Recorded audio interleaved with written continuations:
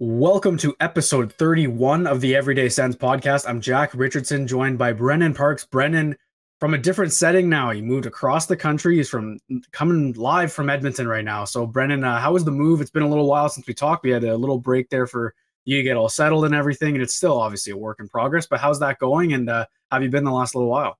Yeah, it's been really good. It was 37 hours of driving, so it took 5 days. It was fairly exhausting, but definitely fun, and I'm loving it here in Edmonton. I mean, we're 2 hours behind, so it's only 9 in the morning for me, and we're recording at 11 Eastern, so it's been good, though. Yeah, I'm excited. I'm going to get my Sens tickets here to that lone game in Edmonton, and then hopefully make the drive to Calgary, too, but we'll see. And yeah, I mean, so far just exploring and doing different things, but yeah, we've had to unpack everything, so it's a lot of work moving. I'll tell you that. It's that's not overly fun, but once it's set up, that's the fun part, right? So yeah, we've missed. Technically, we skipped over 2 episodes there, and now we're gonna start resuming as normal. So that we do have some stuff to talk about today. I mean, it was kind of dry before we left, so we're gonna get into a few things today, and then do another team comparison, which has gotten a lot of heat and attention from other fan bases as well. Correct.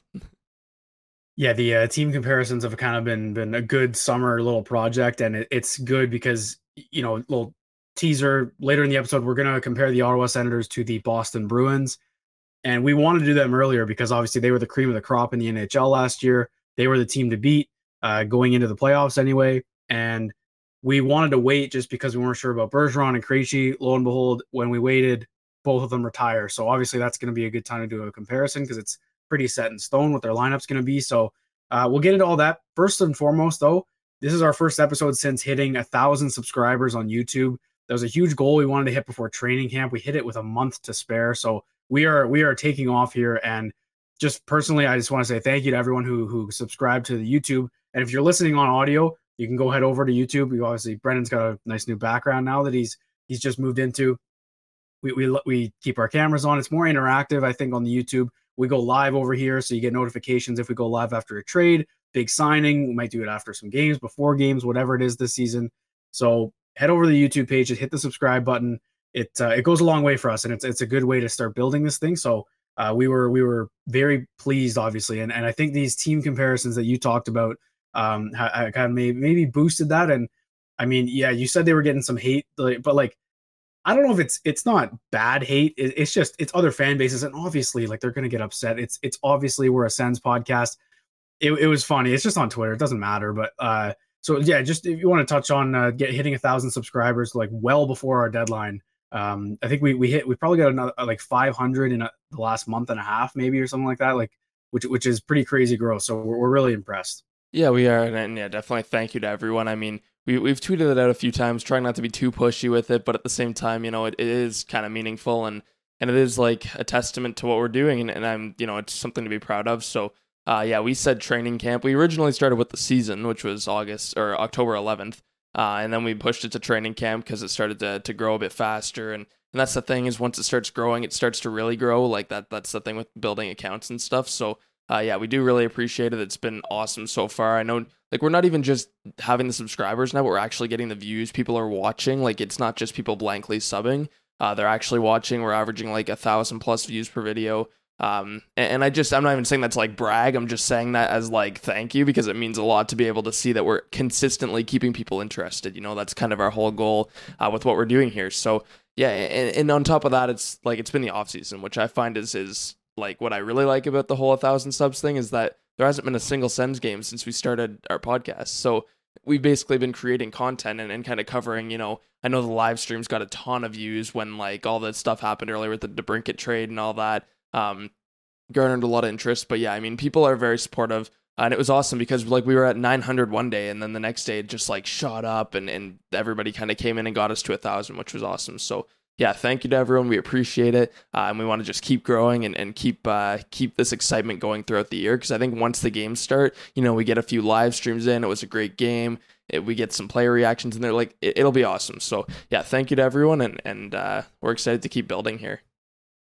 It really is just a testament. Like you mentioned the off season, it's a testament to the Sens fan base. And I know that there's lots of Sens podcasts out there and it's awesome. There's so much content.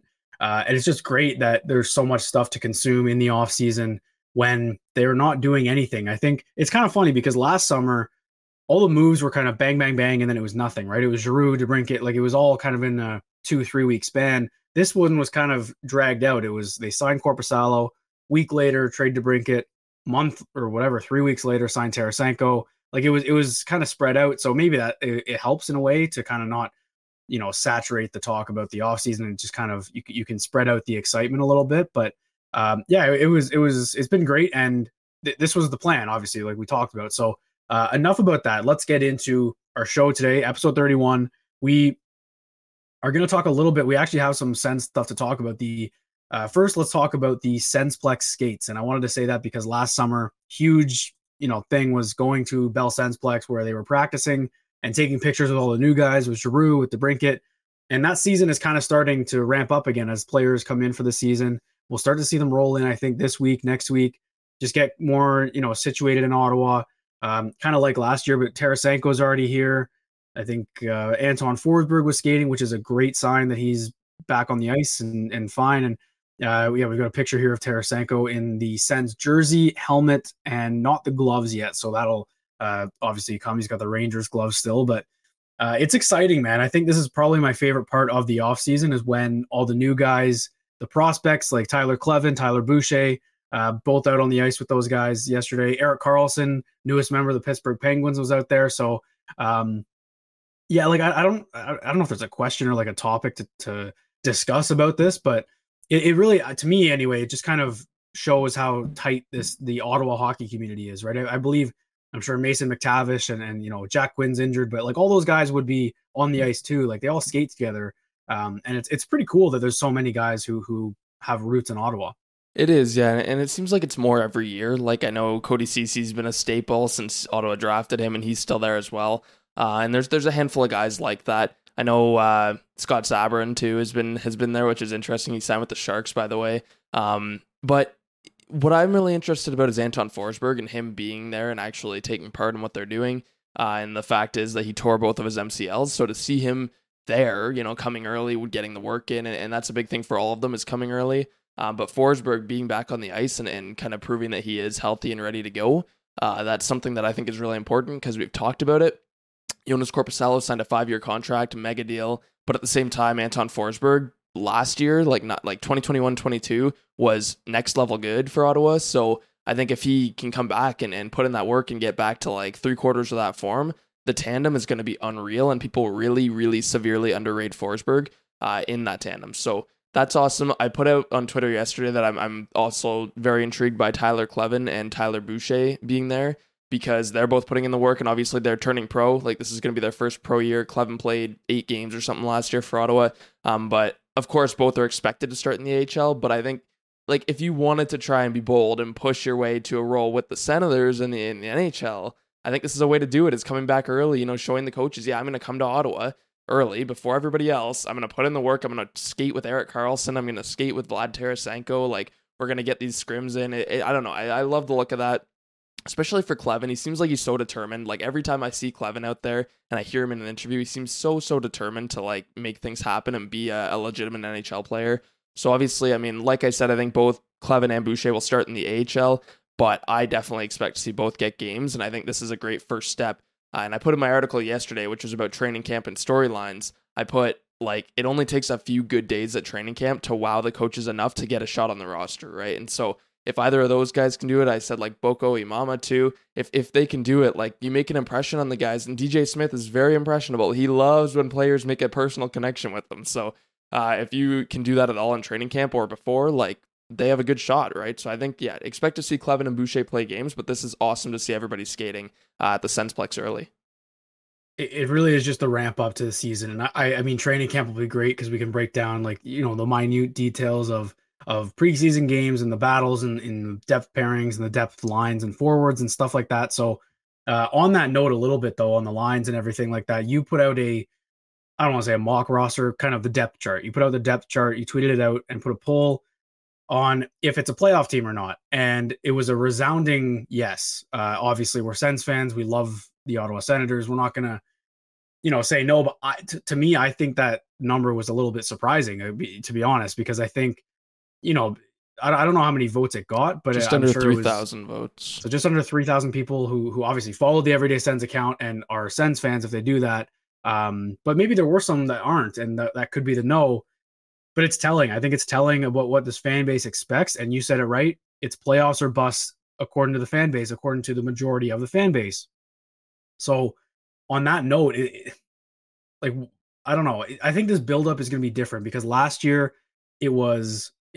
I keep mentioning last year because I think we're going to see some similarities in when when Giroux comes back or starts skating. Sorry, when Kubalik gets here, when Korpisalo gets here, we're going to see all this fanfare. Get to know the new guys. It's going to be really similar to last year, but the difference this time is that the core guys, Kachuk, Stützle, Shabbat, they have last year under their belt, so they know what these high expectations can do.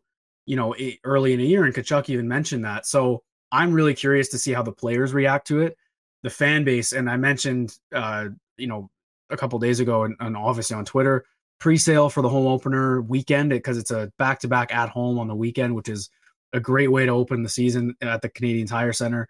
I'm going to be there with Derek Lee, actually, from the Future Sickos podcast. We're going to go together for both games, so it's going to be an awesome, awesome opening weekend. That'll be game 2 and 3 for the Sens.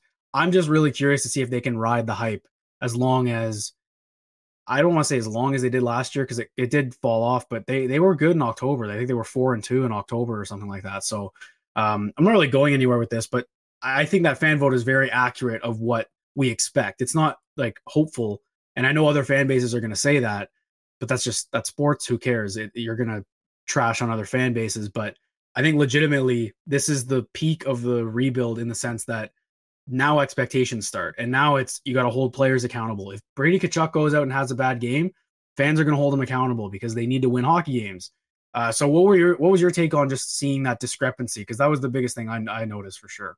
Yeah, I mean, I think it was a lot of Sens fans, but at the same time, like, it's warranted. I don't think that it's even just being hopeful. I think that, and yes, other fan bases will tell you that, but I think that, like, it just is the expectation, and that goes to show you, that's my take from it, is not like that's going to influence them to make the playoffs or anything. It's just that is what people expect, is that lineup that I posted, which is basically the lineup we've been saying on, every comparison, and we'll get into later, that lineup is going to be good enough to make the playoffs in some capacity. So I think that it was like 87.4% yes or something for it being a playoff lineup. And again, yeah, it relates to like how it looks on paper, but I think moreover, it's just people expecting the team to do that. And I don't think there's a single Sens fan out there right now who would tell you they don't expect the playoffs this year. Not that I've seen, maybe a few, but like if we're not expecting the playoffs after 6 years of rebuilding, I don't know what we're even doing here. So I mean, I kind of expected it last year. So if they can stay healthy, I don't think there's any excuse to miss. That's kind of my take on it. And yeah, I think that poll was just kind of a good representation of what people expect as fans. So yeah, I don't really have anything else on that, just because, that's really my only takeaway, is that people are ready for the next step here, and that there's not going to be any more nonsense like after a terrible 5-0 loss to Chicago where everybody was cheating. People are going to be angry, and it's not just going to be like angry. They're going to be calling people, players, coaches, they're going to be calling them out, right? Like Michael Andlauer is going to be forced into making dramatic changes if this team starts like 5-10 or something. You know what I mean? So I think it's going to be interesting to watch. And I think that if things do go into like a dumpster fire state unexpectedly, it'll be kind of interesting to see how fast Michael Andlauer is going to step in and be like, all right, I gave you guys a shot. This is it. I'm replacing you. I'm taking over and really taking the reins. So we'll see, but it'll be interesting. And I thought this poll was a good showing of that. I'm glad you mentioned Andlauer too, because it just reminded me earlier this week, Bruce Garriock reports that he's going to be taking over early September, which was the expectation, but it's kind of in writing now, whatever.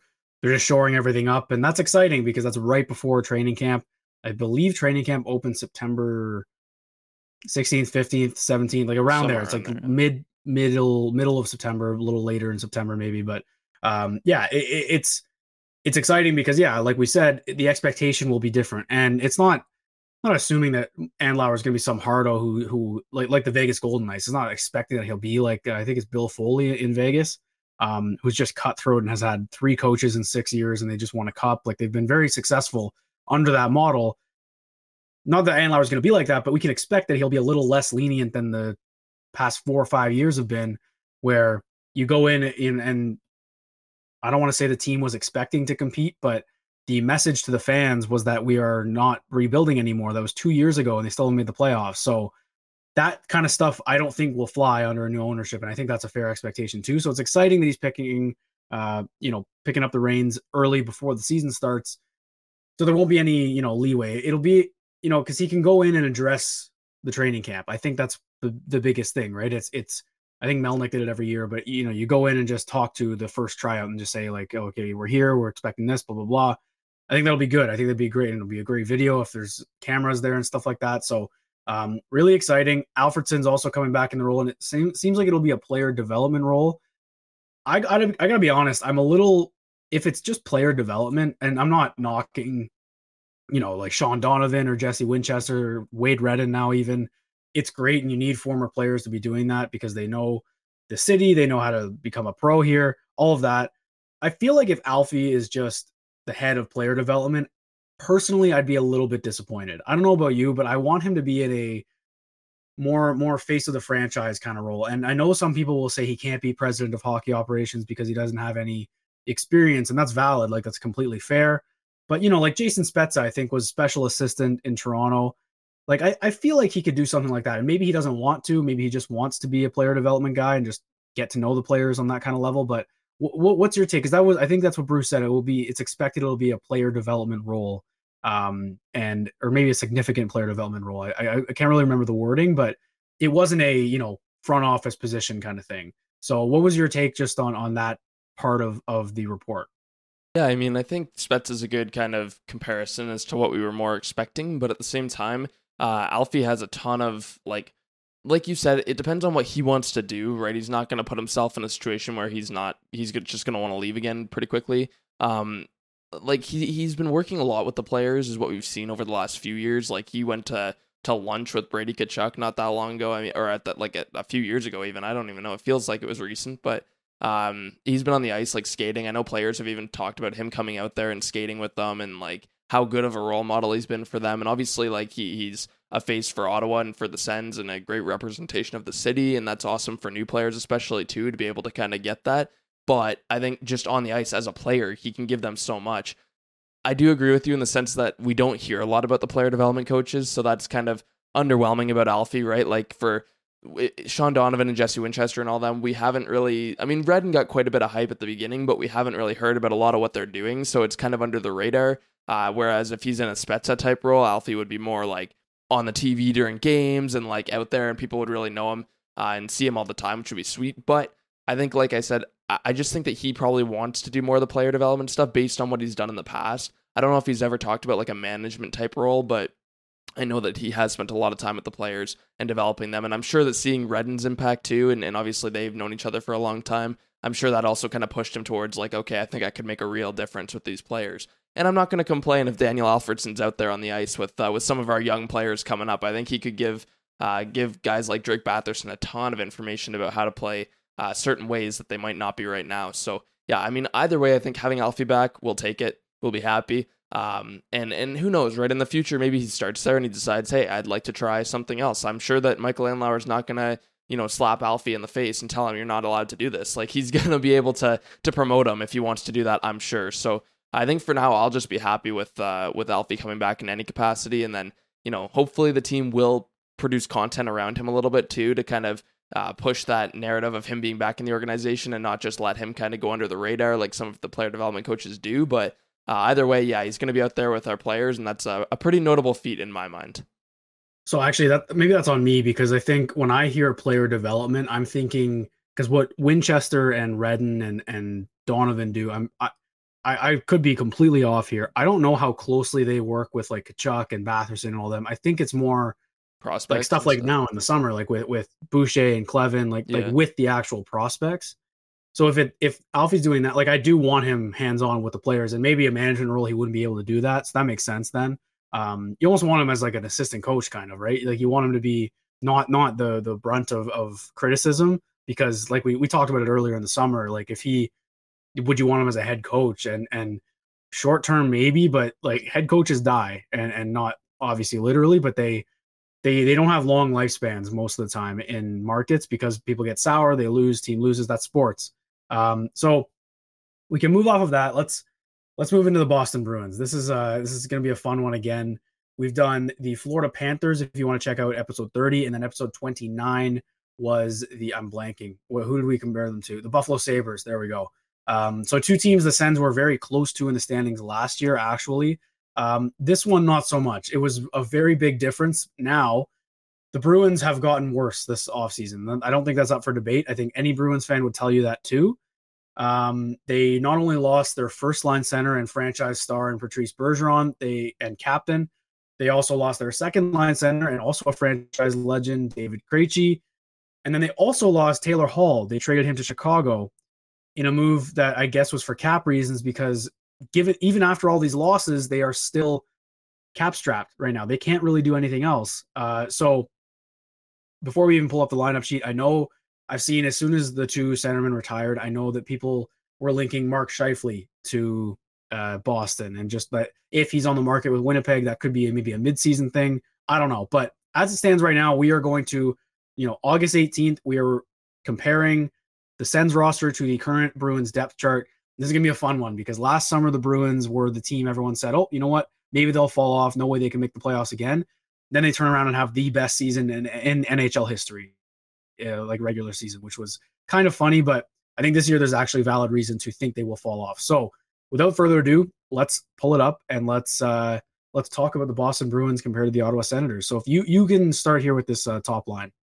For sure. So I want to change this a little bit because I know that like Marchand, like this top line that's on here is Marchand, Coyle, and Pasternak. But their actual lineup, I think, is based on what I've seen, is more like Van Riemsdyk, Zacha, and Pasternak, which is like, I mean, again, we're doing lines, but we're kind of more doing tiers in a way. So like if we look at, we can do it based on the depth chart here, just because that's what we have up. So we'll do Marchand, Coyle, and Pasternak, and I think for Ottawa, like we've got Tkachuk, Stützle, and Tarasenko is kind of like their first line, right? I mean, that's the expectation is going to be. So I think Boston's first line is the one part where you're gonna have a bit of trouble kind of combating them because Marchand and Pasternak are these two absolute powerhouse dogs of the league, and everybody knows that. I think that you see those two names, and of course, I want to preface this by saying that I do agree with a lot of people in the sense that losing Bergeron and Krejci is like ridiculously big for this. I don't know why people are looking past that. I mean, we're talking about not just like two amazing players and lights the heart of the team in Bergeron, but your top two centers. Like that center's a critical position, and you've just lost both of yours in one summer. Like that's crazy. That is crazy. I know Boston keeps defying the odds of age, but like, my goodness, I just don't know how they can keep going with losing players like that. But regardless, they still have Marchand and Pasternak, who are obviously, like I said, two major players. I was a little bit surprised to see that Marchand was less than a point per game last year, actually. But Boston, I don't know. Boston, to me, was very strange. I was like blown away that they managed to set that record and that they were so good. I think a lot of that has to do with what we'll get to later, which is down the list, maybe not the forwards as much, but yeah, we'll start. I mean, if we're talking lines, Marchand, Coyle, Pasternak versus Tkachuk, Stützle, and we'll say Tarasenko, like, it's tough because Pasternak is the best player there. It's like Matthew Tkachuk for Florida. I think he, right now, like 61 goals last year. I think he is far and away the best player on that list, which then you could kind of say, like, yeah, I would take Boston's full top line over Ottawa's just because you get Pasternak, which is like this ridiculous player, right? Obviously, Stützle's going to be taking over Coyle. Coyle's certainly not a first-line center. He's probably a third-line center who's just bumped up, and you can switch him with Zacha there if you want. But regardless, I mean, he's going to be a top-6 center for them next year, so like that's kind of not good for them. And then Marchand, of course, is still your little rat that everybody hates, and he's maybe falling off a little bit with production as we're seeing. He's 35 now, which is, you can expect him. He's kind of around that Giroux age, but if we're comparing him to Tkachuk, I mean, I would take Brady because Brady is like a better Marchand at this point, and he's in his prime. So yeah, for me, I think Pasternak, we can go tiers. Pasternak, number one by far, and then you would probably put Marchand, Tkachuk, Stützle, and then maybe you could put Tarasenko, and then I'd put Coyle another tier down from Tarasenko. So I think Ottawa has kind of the edge with the 6 players that we're comparing here, but I think that Pasternak being far and away the best player right now also gives Boston that kind of, you could say you'd take the Boston's group just because of Pasternak, you know what I mean? Yeah, I agree. I think Pasternak's one of those guys who kind of trumps everything, if that makes sense, right? I think it was like Barkov and Kachuk with the Panthers, and we'll admit that. Obviously, it's not an admission. I think it's just a fact. Like Pasternak had an unbelievable season last year. He was a Hart candidate, or finalist, I think. And you know what? I'm actually looking at this cap friendly thing, and obviously it's cap friendly, so the cap hit matters. I believe the depth chart is organized by position and how much they make. If I'm looking at that, because Charlie Coyle, I don't think is better than Zaka. Like I think Zaka is going to be their top center, but he makes less. So I think that's how they're organizing it. And listen, but that doesn't really change anything. Like Pavel Zaka is a good player. He's probably a second line center at his peak. He had a great kind of career revival, I would say, last year in Boston. But yeah, I think that I'm getting the gist of it now. But I think that's fair though, because I think the Sens, you could do the same thing. I think it would just bump down Tarasenko and put Giroux there, and then those are your, or I guess no, yeah, that would make sense. So anyway, I think you're right. I think it's tough. The difference with the Bruins though versus other teams when we're talking about this depth chart, and you can, like the Panthers were a big, I don't want to say culprit, but they were big on the fact that their third line had guys who played on the first line in the playoffs. Like they move things around a lot. With this Bruins lineup, I don't, other than Jake DeBrusk, there's no one else who I could see being in that top line spot. You know what I mean? Like, and he won't be because he's not better than Marchand or Pasternak. So it's one of those things where, yeah, the top line might not be exactly that, but it doesn't matter because none of the guys below them are going to move the needle to the point where it's that much better than the Sens top line. So as a line, I think I'd still take the Sens. But you're right. Pasternak is the best player there for sure. Marchand, Kachuk, Stützle probably in the same tier than Tarasenko, and then Zaka, Coyle, whatever you want to say. So that's the top line. I believe the next three lines we're going to do here, I think I know who we're taking. But I'll just start with the second line here. Let's just say Zaka / Coyle, whatever, over Josh Norris. I'm taking Norris if he's healthy, obviously. We're going to keep saying that every lineup comparison, but if Josh Norris is healthy, he's proved he can be a number one center in the NHL. So that's value right there. I think that's worthy enough to take him or even just take this line. I like Trent Frederick a lot. He's not a second line player though. So I'm taking Batherson over him or whoever it is.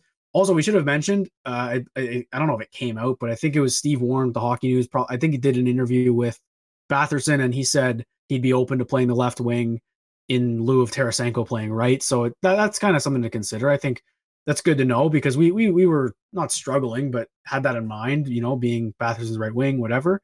Well, they said for one, I don't remember who said it. It might have been Steve Warren as well, but they said that Giroux and Batherson had both already offered to play left wing. So that's why I kind of put Tarasenko on the first line, is because I think that everybody's kind of accepting that's how it's going to be, and one of them is going to have to move over. Yeah, well, I think Giroux's done it in his career before. I think he did it in Philly a lot when he moved to the wing. His best season was on left wing. Well, there you go. Yeah, he had 100 points when he was a left winger, so that's good. But yeah, Batherson would obviously be the first time in his career. So anyway, regardless, I'm taking Ottawa's second line in a heartbeat. I'm taking Batherson, Norris, and Giroux over DeBrusk, Zaka, and Frederick. I don't think that's crazy to say. Bruins fans might disagree. I like Pavel Zaka. I think he had a great year. I'm skeptical of him playing in such a top role because, listen, the other thing, it's one thing to say, oh, they're not as good as Bergeron, or not as good as Krejci.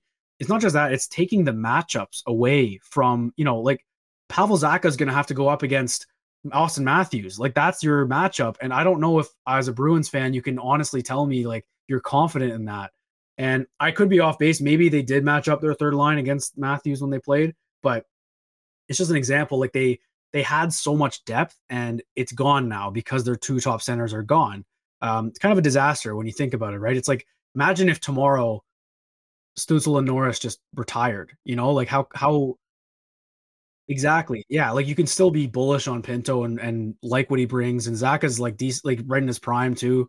He's a great player, but he's not a superstar franchise center. So that alone, I'm taking the Sens second line in a heartbeat over the Bruins.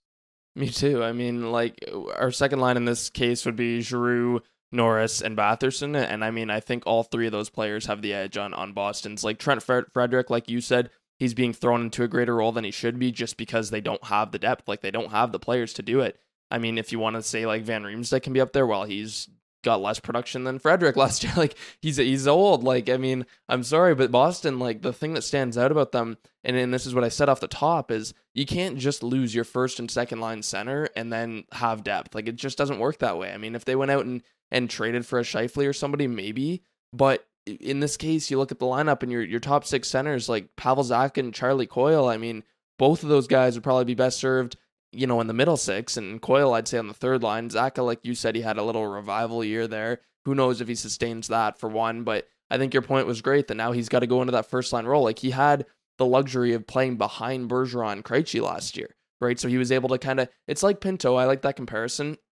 Zacha's ahead of him right now, obviously, but I like the comparison for roles just because Pinto kind of got thrust into that second line role. Like I think it would have been similar where if he had the luxury of playing on the third line, he would have done even better than he did last year. And I think that we can expect that next year, is now he's got, you know, the depth in front of him to allow him to focus on his individual game like Zacha was able to behind Bergeron and Krejci. Now they're going to tell Zacha, well, we need you to do a whole lot more than you did last year. Even though you put up almost 60 points, we now need you to take over the defensive responsibilities. We need you to do, you know, these crazy matchups against the best centers in the league. You got to play Connor McDavid. You got to face Austin Matthews. You got to face, guess who? Tim Stützle.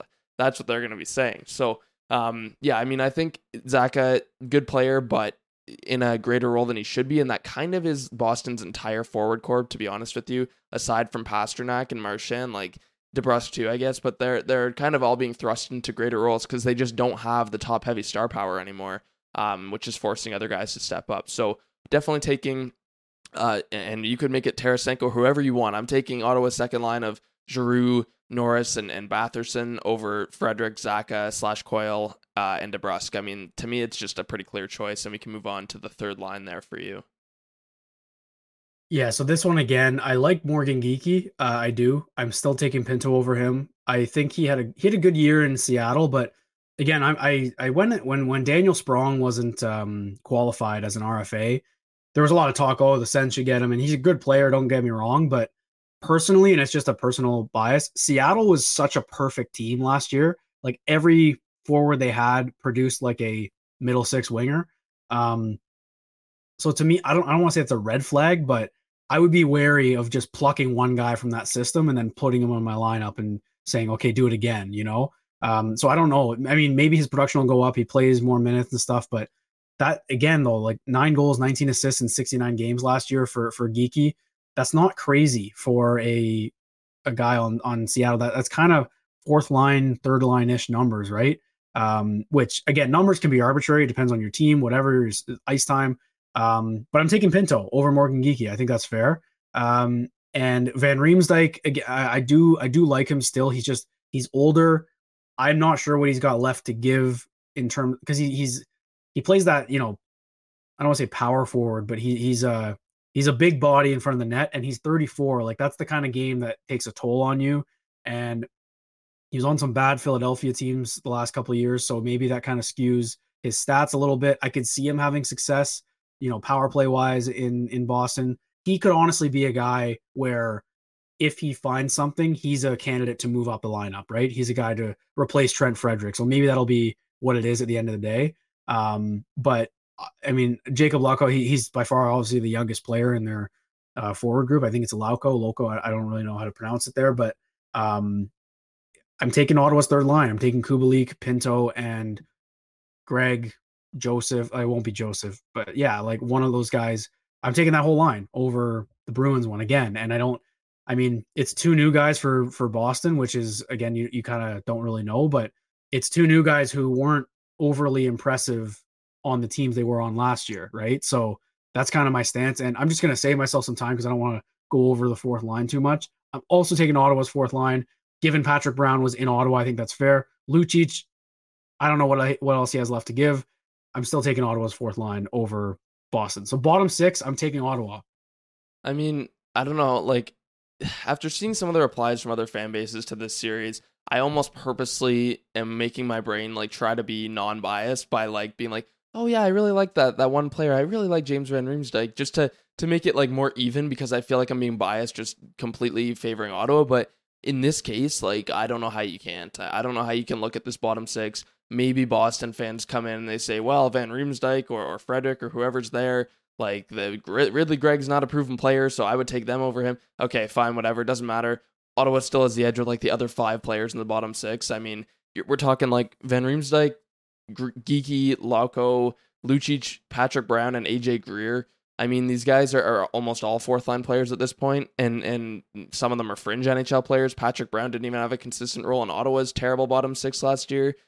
So I mean, for me, yeah, like we're gonna go with Ottawa, where it's Greg, Pinto, Kubalik, and then unknown on the left wing, a prospect Yuri Schmeichel, somebody, Mark Kastelik, and kind of an unknown on the right wing as well, McEwen or Parker Kelly or a prospect. So Ottawa's fourth line again. We don't really know how it's going to shake out. There's various different ways it could. Maybe Boston's fourth line is better just because Ottawa has like if it's Parker Kelly, Mark Kastelik, and Zach McEwen, I might favor Boston a little bit just because I'm not huge on that trio. But regardless, I think that's kind of minor, and we're going to be taking Ottawa's bottom 6 as a whole in any case, right? So I think it's going to get more interesting here for Ottawa and Boston on the defense and in the goalies, because that's where Boston, they might be one of the only teams who could really stack up to Ottawa's defense on paper, I think. So for the forwards, I think we're both in agreement and are completely non-biased take. We absolutely favor Ottawa, and I think that I'm going to be bold here and say I think that all the fans and then the Leaf fans and everybody who inserts themselves into the replies, they can even agree that Ottawa's forward core is better than Boston's. I mean, I look at this group and they have no depth in Boston. If one of those top guys has an injury, they're absolutely screwed. Like they have nobody, very little star power, but also very little depth. I think Ottawa has star power and depth aside from their fourth line right now. So yeah, full on forward core, Ottawa wins that group, but I'm not going to discount Boston entirely because their strengths lie below, which I'll move down to. If you want to start on the defense, you can hit on, if you want to do the top 4 again, a little top 4 comparison, and then we'll get into the other stuff. Yeah, so this is the thing with the Bruins, right? We're really going to see this year, I think, because, we mentioned obviously the depth for the forwards took a massive hit this summer. The defense kind of stayed the same. I think they added obviously Kevin Shattenkirk. I don't know who they lost. They lost Connor Clifton, so kind of replaced same kind of player. I think Clifton plays with a little bit of bite, but Shattenkirk's a great player too, like just for a depth offensive defenseman, let's say. Yeah, look, this is where it gets interesting because I think that top 4 for the Bruins, and look, Charlie McAvoy is the best defenseman on either team. Same situation to me as Dahlin in Boston that we had. Lindholm had a great year last year. I just it's hard because we haven't really seen Ottawa's top 4 in at least a 20-game stretch play like that. We know Chychrun's a great player. Obviously, Shabbat has the talent. Sanderson and Zoo will work well for sure. I'm going to take Boston's top 4, and just because it's worked. And I think that's a fair stance or point to take. Like Grzelcyk and Brandstrom are probably not that far apart when you think about it, but in terms of the lineup and how they're working, like, I don't know, man. Like it is close though. You're right. And I do think that it's because it's so close. I'm just going to take Boston's because McAvoy is the best player. And I don't think that's crazy to say. That being said, there's still more star power in Ottawa's top 4 than there is in Boston's. I think Lindholm runs the power play for the Bruins. The Sens have 3 guys who can do that. They've got Sanderson killing penalty. Like they've got the potential. And obviously, again, I keep mentioning every episode, Jake Sanderson's the X factor. So if he pops off next season and becomes some Norris candidate out of the blue and gets on par with Charlie McAvoy, then it's a different conversation. But right now, I'm taking Boston's top 4, and I'll just skip ahead to the bottom pair quick. I'm going to take Ottawa's because I really believe in Eric Brandstrom, obviously. And I think I'm looking at some of these contracts too. How is Derek Forbert making $3 million? Like, what are they doing? I think that's actually kind of shocking to me. I'm not going to lie. You look at the cap hits on this blue line. Like every player that the Sens have is cheaper except Carlo and Grzelcyk, but I guess Sanderson, that's actually kind of shocking to me. And I know it makes sense. They're different stages of their career and all that, but yeah, I can see why this team is up against the cap. This is kind of crazy. Yeah, it is. And I think you're right with the whole it's work thing. And that's kind of a big part of why people come into the comments when we post mock lineups and stuff about Ottawa is that they haven't proven anything yet. And their top 4 on paper, full of stars, I think one awesome thing for Ottawa is that you said McAvoy's the best player right now. Absolutely. I think they just need one, and I think all three are capable. They need one of Shabbat, Chikrin, or Sanderson to elevate to that level. And I think that all three are extremely capable of doing that. And as long as one of them does and kind of emerges as, because right now I'd say that Shabbat and Chikrin are kind of top 30 defensemen. That's how I'd label them. And then Sanderson, obviously, he was a rookie, so it's hard to kind of peg where he is. But those two being top 30, like if one of them can jump into top 15 next year, that's huge, right? And then Sanderson comes up to be top 30 and it just keeps climbing, something like that. Having three defensemen who are at that level is huge. I think if we do the tiers again for this, you've got McAvoy, number one, and then you go down, you've got Shabbat, Chikrin, Sanderson, and Lindholm, and then you've got, and I actually really like Brandon Carlo, but then you've got Carlo, Zub, Grzelcyk, and yeah, so I think that Ottawa has, like, it's kind of similar to Buffalo, where Ottawa has three players in that second tier in my mind, and Boston has one, but then Boston has the only player in the top tier. So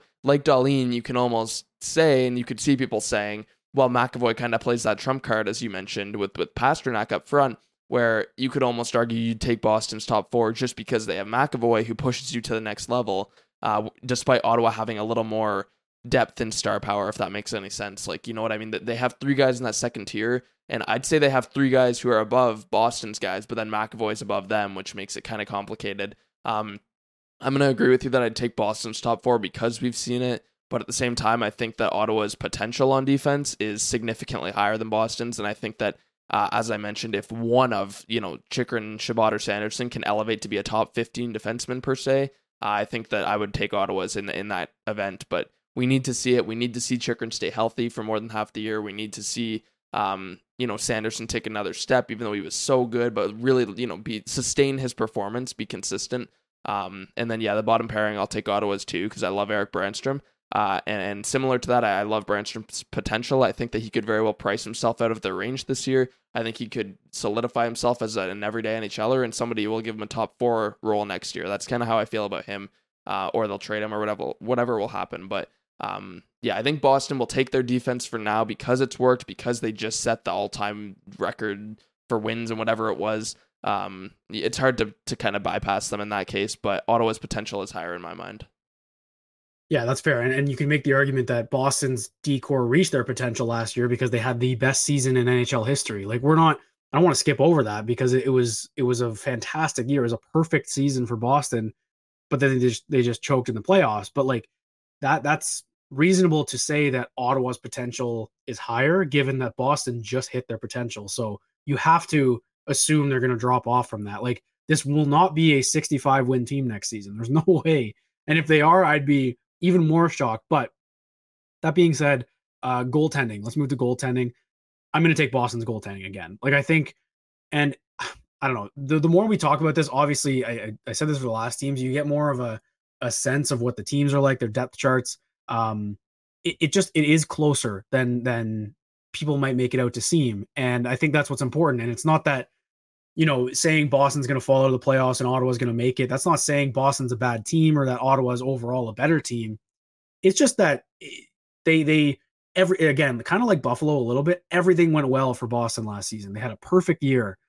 Like, Ullmark played out of his mind. He had a historic season.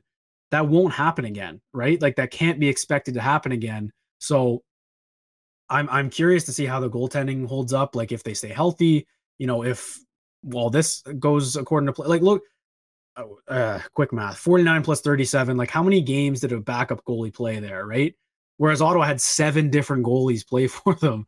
So if you can get those kind of numbers from Forsberg and Korpisalo, regardless of what their save percentage is, just the consistency alone will go a long way for Ottawa. So I think that can be a model there for the Sens of Ottawa. But right now, just based on last year, you have to take the best goalie tandem in the league. I think it'd be kind of crazy to not take that. No, I'm definitely taking Ottawa. No, I'm just kidding. No, I would definitely take Boston. I mean, you've got Ullmark, but I think, as you said, it's notable that he only, like, a 938 save percentage is completely ridiculous. I didn't even know it was that good. Obviously won the Vezina, and Swayman too, 920. Oh my God, I just keep seeing these things and it makes my eyes pop. I just think that, like, look at their records. Look at their records. That's insanity. 40-6 and 24-6. 40-6. Like that is wild. But like you said, I mean, the funny thing about Allmark is he wasn't really that good before coming to Boston. Like it's weird. I guess their defense did wonders too and stuff, but he definitely deserves credit. I mean, he won the Vezina. I just think that it's going to be hard for them to repeat that. And I also think that having Patrice Bergeron and David Krejci is critical. Like centers play a huge defensive role in the team. And now you're asking Zach and Coyle to step into top six roles. Like Boston's defensive game as a whole, not their defense, but their defensive game should be expected to regress because they're losing, the consistent Selke winner in Bergeron, who is like, that's a massive deal, by the way. And then Krejci too, who is a great two-way guy.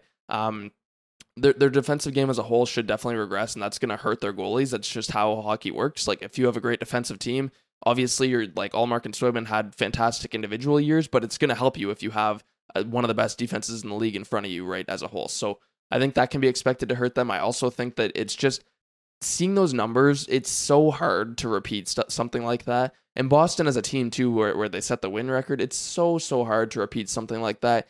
You've said it. Everything has to go perfectly. You need to not suffer injuries. You need to exceed expectations and get the bounces. And like, it's kind of the opposite of Ottawa, right? I mean, they had the terrible luck where their expected goals was so much higher than their actual goals. It was like the opposite for Boston. So I think you're taking Boston's goalies. Everybody 100% should be on board with that. I don't think there's any argument, but I just think it's notable that they shouldn't be expected to post these same numbers. And I think the Boston's defensive game will regress as their whole team will, because it's just natural. Like, they've been good forever. They what was that, 2011 where they went to the cup, they won the cup? Like, it's been forever that they've been competing. So I think at some point, and we said it last year, yes, but I think now this year, this is more serious because they lost their top six centers. They have to be expected to regress. Like, they can't keep doing this. However, I will say, and I'll ask you, we're going to keep asking this question, do you think they're a playoff team next year? Yeah, but there's more than 8 playoff teams in the East, so that's fair to say too. I think this team could still make the playoffs. I just don't think they'll be as good as they were last year. A couple things though too. So you mentioned the Bruins won in 2011. They've had more than a decade of just unbelievable success. So they won the Cup in 2011. In 2013, they won they went to the finals. In 2014, they won the President's Trophy. 2015, they don't make the playoffs. I don't think they made it in 2016. 2017, lose to the Sens. They won the President's Trophy again in 2020 on that cut short year, which I didn't know. I had to check the standings that year. They won it on aggregate, I guess, because they didn't finish the year, but still a fantastic season. Went to the finals the year before again. So both years they went to the finals in 2013 and 2019. They followed up by winning the President's Trophy. They again then win the that's what 3 President's Trophies in the last decade. 3 finals appearances, 1 cup. Like, it's been unbelievable success for one of the most storied franchises in the NHL. But you're right, a drop off should be expected. And the more you look at this list, if you take a look at the expiry section, just contract wise, everyone except for Lindholm, McAvoy, and Pasternak is pretty much up in the next 2 years, at least. So to me, that says it's a team primed to tear it all down and kind of retool on the fly. And I would not be shocked if it happens sooner or later. Some great news. The Sens have their draft pick, probably, or the Red Wings draft pick. So in a way, you're kind of hoping that one of them, like, I don't know, the conditions are crazy on it, but it's something to keep an eye on as a Sens fan. And we mentioned it when they traded for DeBrincat. It's awesome because the Red Wings and the Bruins are both in the division. You get a choice, or you don't get a choice, but you're getting one of those picks at some point. So beating them becomes that much more important for your draft stock, for everything. So I'm really impressed with the way the Sens stack up against them. And my second thing I wanted to hit on after that is last year. Let's go over the 4 times these two teams played. This is the Sens last year matched up against the best team in NHL history in the regular season. That can't be understated. They beat them in the home opener. That was a fun game to watch. Beat them again at Christmas in Ottawa in a shootout. Boston was pretty good. I think Cam Talbot dominated that game. Sens win in a shootout. The next 2 games they played were in Boston on the second half of a back-to-back for the Sens, and the Bruins didn't play the day before both times. And I think it was like 3-2 in regulation and 3-1 in regulation for Boston. The Sens match up very well against this team, and they played them very well last year. So a couple things that makes me believe in the Sens core just when they have to face a tall task, beat a good team. It also tells me that head-to-head, even better now. I like the Sens way more than the Bruins just based on what I saw last year.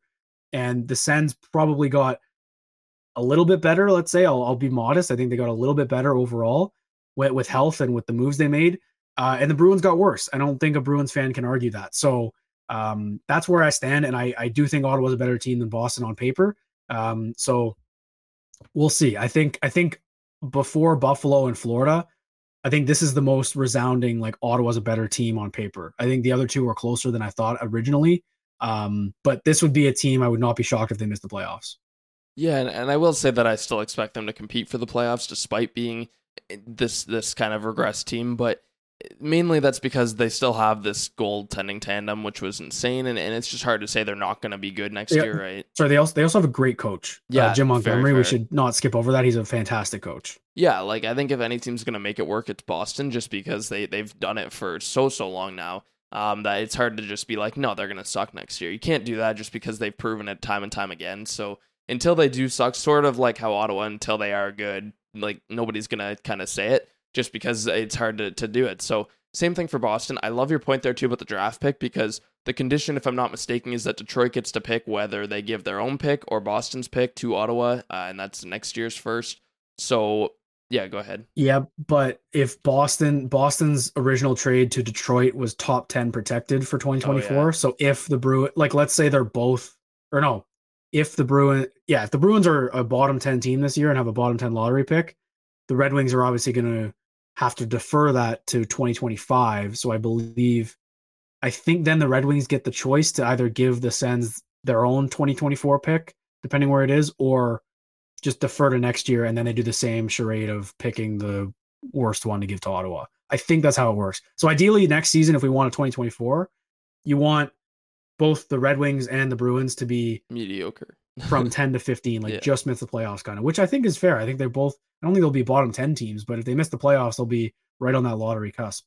Yeah, I don't think Boston will be a bottom 10 team. I mean, you never know. Things can happen quickly, as we know in Ottawa, but I do think that there's a good chance that both Detroit and Boston are like in that 10 to 20 range, where Ottawa could end up with a 15th overall pick, which, there's been a lot of good players picked in that range, you know what I mean? So, I mean, just look at Ottawa's roster. Yeah, I'm immediately thinking Shabbat, Norris, like Caulfield from Montreal, but anyways, like I think Ottawa's in a good spot, and I think that Detroit trade will come back to look better once they do get their pick and know what they're getting.